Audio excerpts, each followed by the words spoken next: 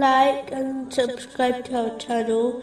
Leave your questions and feedback in the comments section. Enjoy the video. Moving on to chapter 7, verse 186. Whoever Allah sends astray, there is no guide for him, and He leaves them in their transgressions, wandering blindly. One should not adopt the mentality of some who make their mind up beforehand about a matter, and then search for evidence to support their belief. If they cannot find any evidence, they simply intentionally misinterpret information in order to fit their ideals. This was the attitude of many of the non-Muslims of Mecca, who predetermined their belief and only debated with the Holy Prophet, peace and blessings be upon him, for the sake of argument. Chapter 43, verse 58. They did not present the comparison except for mere argument. Allah, the Exalted, covered the hearts of some of the non-Muslims of Mecca as they adopted this type of argumentative mentality. Chapter 4, verse 155. And they're saying, our hearts are wrapped. Rather, Allah has sealed them.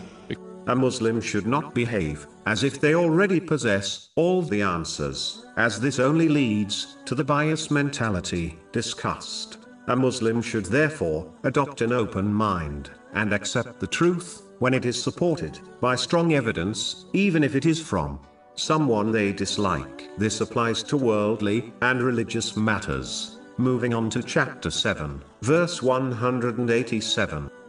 They ask you, O Muhammad, about the hour. When is its arrival? Say, its knowledge is only with my Lord. None will reveal its time except Him. It lays heavily upon the heavens and the earth. Will not come upon you except unexpectedly.